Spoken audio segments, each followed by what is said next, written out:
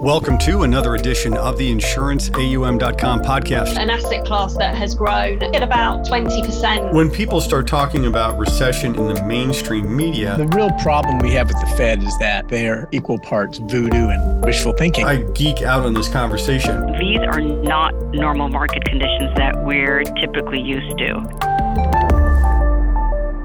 We are very happy to have Tom Smith back from MetLife Investment Management.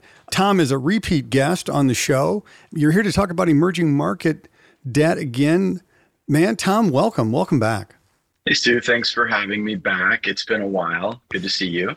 Yeah, I think we had some kind of technical problem the last time we did this, and it was like, I think I screwed up the recording, so I'm going to try and do a better job here this time. Before we get started too far, I don't think we covered this last time you were on. So can you give us your hometown, first job, and a fun fact? Hometown, first job, fun fact. Hometown, Dallas, Texas. That's where I was born and raised. First job was lots of first jobs, actually, but probably the most notable was landscaping maintenance guy, weed eating, mowing lawns, etc. It gets hot in the summer in Dallas, too. It gets very hot. Very hot. Now that I live in New Jersey, I always tell people that you're not allowed to complain twice a year. You can complain about the heat or you can complain about the cold. So I picked the cold. But not both. There you go. Not both. What was the third question? Fun fact. Fun hobby. Fun fact. Yeah. Fun fact about myself. I spent, the last 20 years traveling throughout the world. Lived in Latin America for 15 years. Loved that. And been to 60 plus countries. Oh, that is a fun fact. That's very cool. I bet there's some interesting countries in that list as well. So you are an emerging market portfolio manager at MetLife Investment Management. We were kidding on the call just a moment ago. That makes you an EMPM. And the last time you were on, it was fantastic. And so I want to start out kind of just in a broad brush way here. So closing out 2022 and heading into 2023, there's been no shortage of volatility, concerns about inflation, prospects for inflation in many markets, what the Fed's going to do, on and on and on. So what is your broad outlook for emerging market debt with so much influx? Yeah, that's a very broad question. And I'm going to give you the economist answer. It depends. It depends a lot on the macro environment, right? The macro environment was a huge determinant of risk for the emerging markets in 2022. It's still crucial as we roll through 2023. So if I'm going to formulate 2023, I have to bridge it with what the key 2022 macro drivers were. There's not going to be any surprises here for your audience, and I don't want to bore anyone with excruciating details, but I do think it's super important, to talk about the unanticipated macro shocks that we faced in 2022. Obviously, they are the war in Ukraine, global inflation, which was higher and broader than anyone expected it to be, and China's zero COVID policy, which essentially removed a key growth engine from the global economy. And all three of those factors are now showing signs of reducing pressure on the markets. And in rank order, to just go through those, I think the best news is coming from China, where zero COVID policy has been effectively torn down in December. And with that, Stuart, do I dare say the pandemic is officially behind us? Hopefully. So, some of the key stats there, most of the population in China has been exposed in the past 2 months. The official data show that the peak in infections was in December, and the peak in hospitalizations was earlier this month in January. So if all that holds, we would expect a really nice growth rebound to take hold immediately. There's a lot of pent-up demand, and so we would expect growth to last probably throughout the year. Then comes inflation, the second big 2022 driver. Now we've had 3 soft inflation prints in a row in the US. By the time your listeners hear this, we're going to have a 4th. Hopefully it's a 4th soft inflation print. But with that, both US and global inflation appear to have peaked, including in emerging market countries. So on the margin, we are feeling better. Let's call it cautiously optimistic on the inflation trend. The third big theme, obviously, was the war in Ukraine, which is ongoing. But for a confluence of reasons, we're not really seeing the ongoing effects in the markets, specifically in food and energy prices, that we did in the first half of last year. So if this macro environment holds, Stuart, it will be supportive for emerging market debt. And that's the macro side of things. Can you talk a little bit about the bottom-up nature of emerging market debt? Of course, yeah, and that is where we spend the vast majority of our time. It is in transitional moments like this when we do have to spend an inordinate amount of time thinking about the macro drivers. But right now, as it relates to the bottom-up fundamental view of corporates and sovereigns, I'll keep this brief, and at your option, we can dive into either of these later. Let's start with the best news. Corporate fundamentals in emerging markets, very solid. In fact, perhaps the best ever, whether we're looking at operating statistics or balance sheets. EM corporates are in a really good spot. Sovereigns, which are still somewhat scarred by the pandemic, they started making a comeback in late 2021, early 2022, and then they got hit by this macro tornado that I described before. And so now, heading into 2023, if we do have this more positive macro outlook holding, a few things are going to happen that I think are relevant. First, issuers, both corporates and sovereigns, are going to have much easier access to the markets in 2023 than they did in 2022. Another factor is commodity prices. And with a better macro outlook, we would expect commodity price stability, which is really good for everyone. A lot of people think of emerging markets as commodity rich, and that's true, but it's actually a pretty balanced mix of commodity importers and exporters. And if you look at oil prices as a gauge, $70 to $80 where we currently are, that's a sweet spot. It's not too high for oil importing countries, but it's also a level where oil exporters are making good money. That's helpful. I mean, you've done this for a long time and you've lived a lot of places, as you mentioned at the top of the show. What does history tell us about buying opportunities in EMD right now? Yeah, EM typically has a higher beta response to global events, Stuart, and we certainly saw that in 2022. But emerging markets is really no stranger to shocks. We've been through quite a few cycles, and we are convinced that emerging markets is worth holding through the cycle. Just to share some historic data that we've compiled, we looked at the last 20 years of returns data, and EM tends to outperform developed markets in both excess return and risk-adjusted return through different market environments. We looked at 5 specific historical periods, and I won't go through all of them, but just for example, the developed market crisis of 2008 to 2012, the taper tantrum and commodity bust of 2013 to 2016. And of course, today's environment is COVID and its after effects, which began in 2020 and is still ongoing. And in all of the historic cases, except for the one we're currently in, emerging market investment grade outperformed US IG credit, again, on both total excess return and risk-adjusted return basis.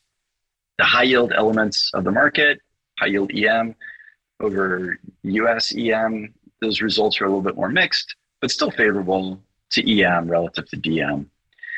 And one final note, the current period, as I mentioned before, started in 2020, it's ongoing. Emerging markets is underperforming, but that's kind of what you'd expect at this point in the cycle, right? The cycle isn't complete yet, and really it's not until we get to the other side that we would expect for emerging markets to rally and catch up. Whenever I'm interviewing somebody who's an asset class specialist PM, I try to put on my CIO hat, right? So I want to put my CIO hat on right now and say, how should I be thinking about domestic markets versus emerging markets? In particular, given so many unknowns across the globe, what role can EM play for institutional investors, but more specifically for insurance investors, which is our entire audience? Yeah, that's a great question. And I'm a little bit biased. I've been in EMPM for over a decade now, and I've worked in the asset class for almost 25 years. And in my experience, we've been able to find value in emerging markets assets, within the asset class in all different macro environments. And I think the same is true for asset allocators and crossover investors as well. In EM, you're picking the additional spread for the same rating and same capital charge in most cases.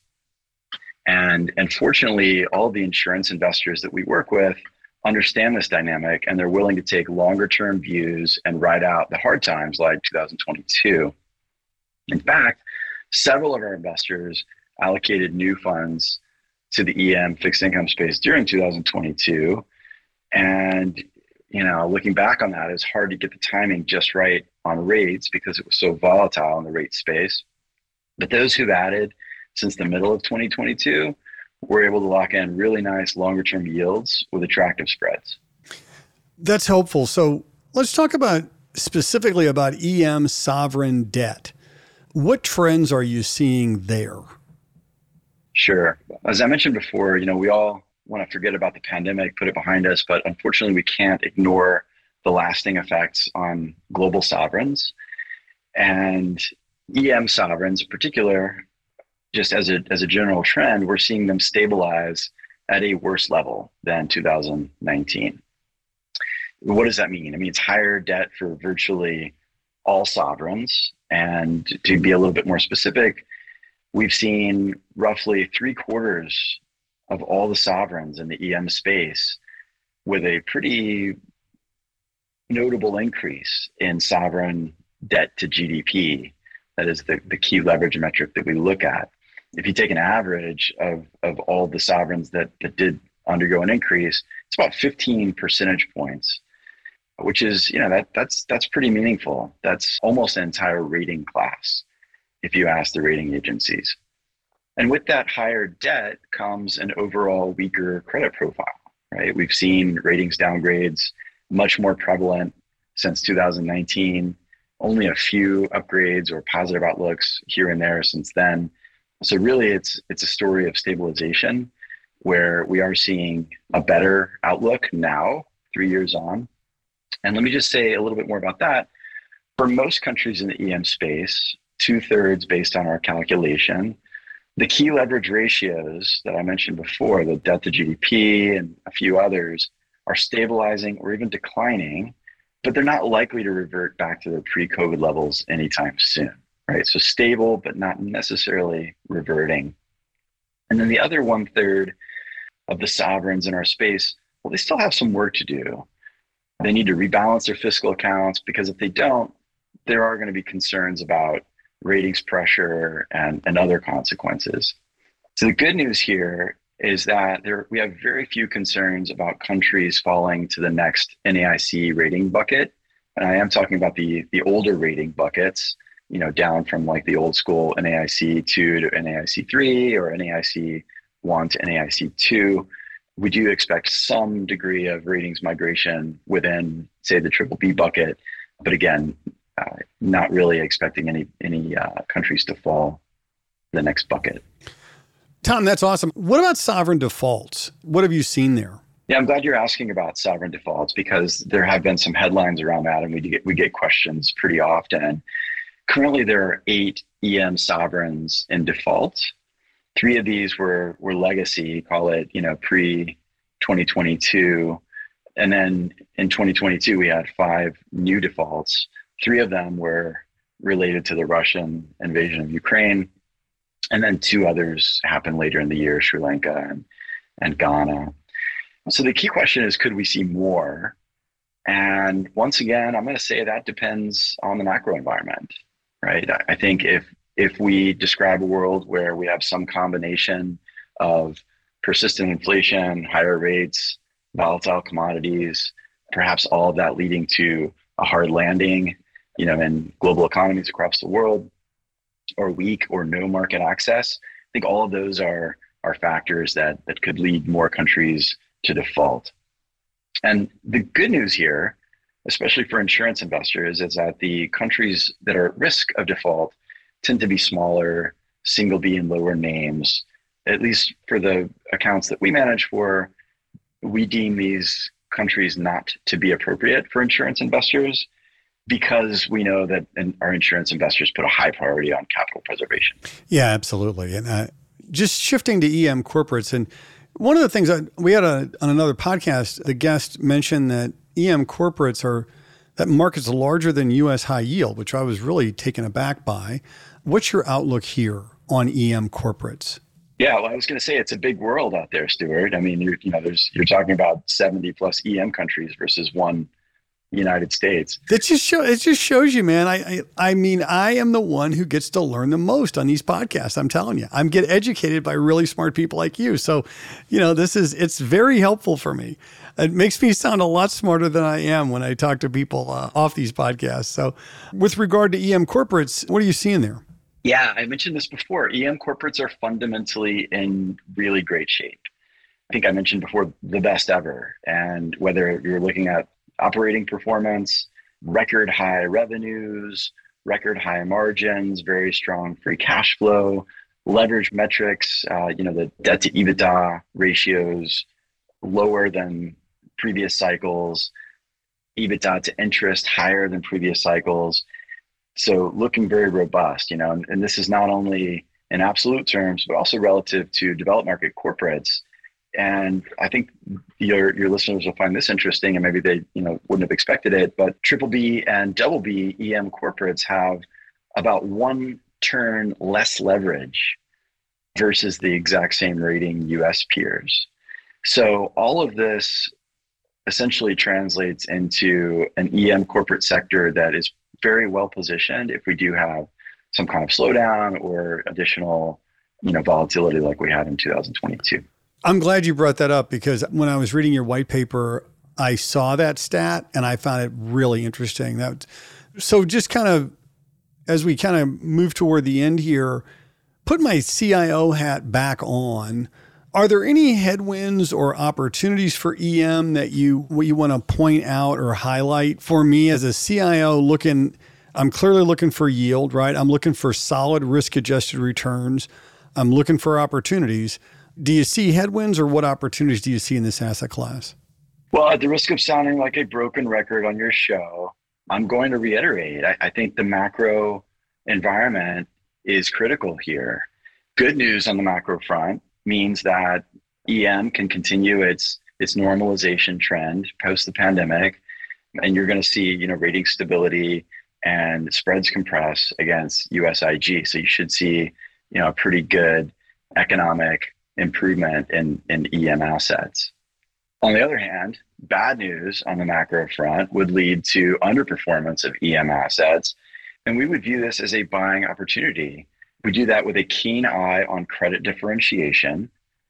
We're going to prefer the more resilient credits, sovereigns, corporates that stabilize from the pandemic, that have rating stability.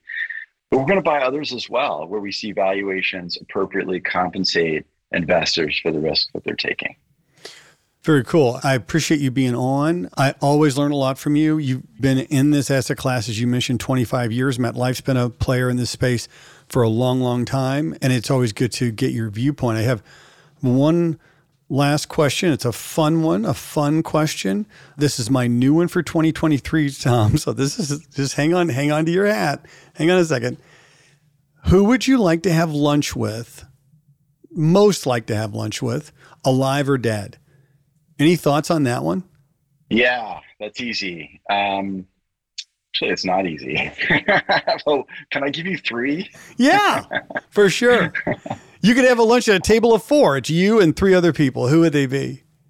Oh, that's great. Can it be a golf round? Absolutely. Absolutely. No, we'll go with lunch, table for 3. And I'm going to say Jackie Robinson. Oh, wow. There you go. Martin Luther King. Wow.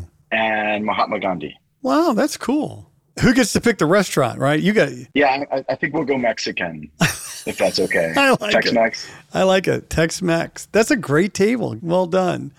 We've been joined today by Tom Smith, Emerging Market Portfolio Manager at MetLife Investment Management. Tom, thanks for being on. Thanks, Stuart. Thanks for listening. Please rate us, like us, and review us on Apple Podcast. We appreciate it. Thanks for listening. My name is Stuart Foley, and this is the InsuranceAUM.com podcast.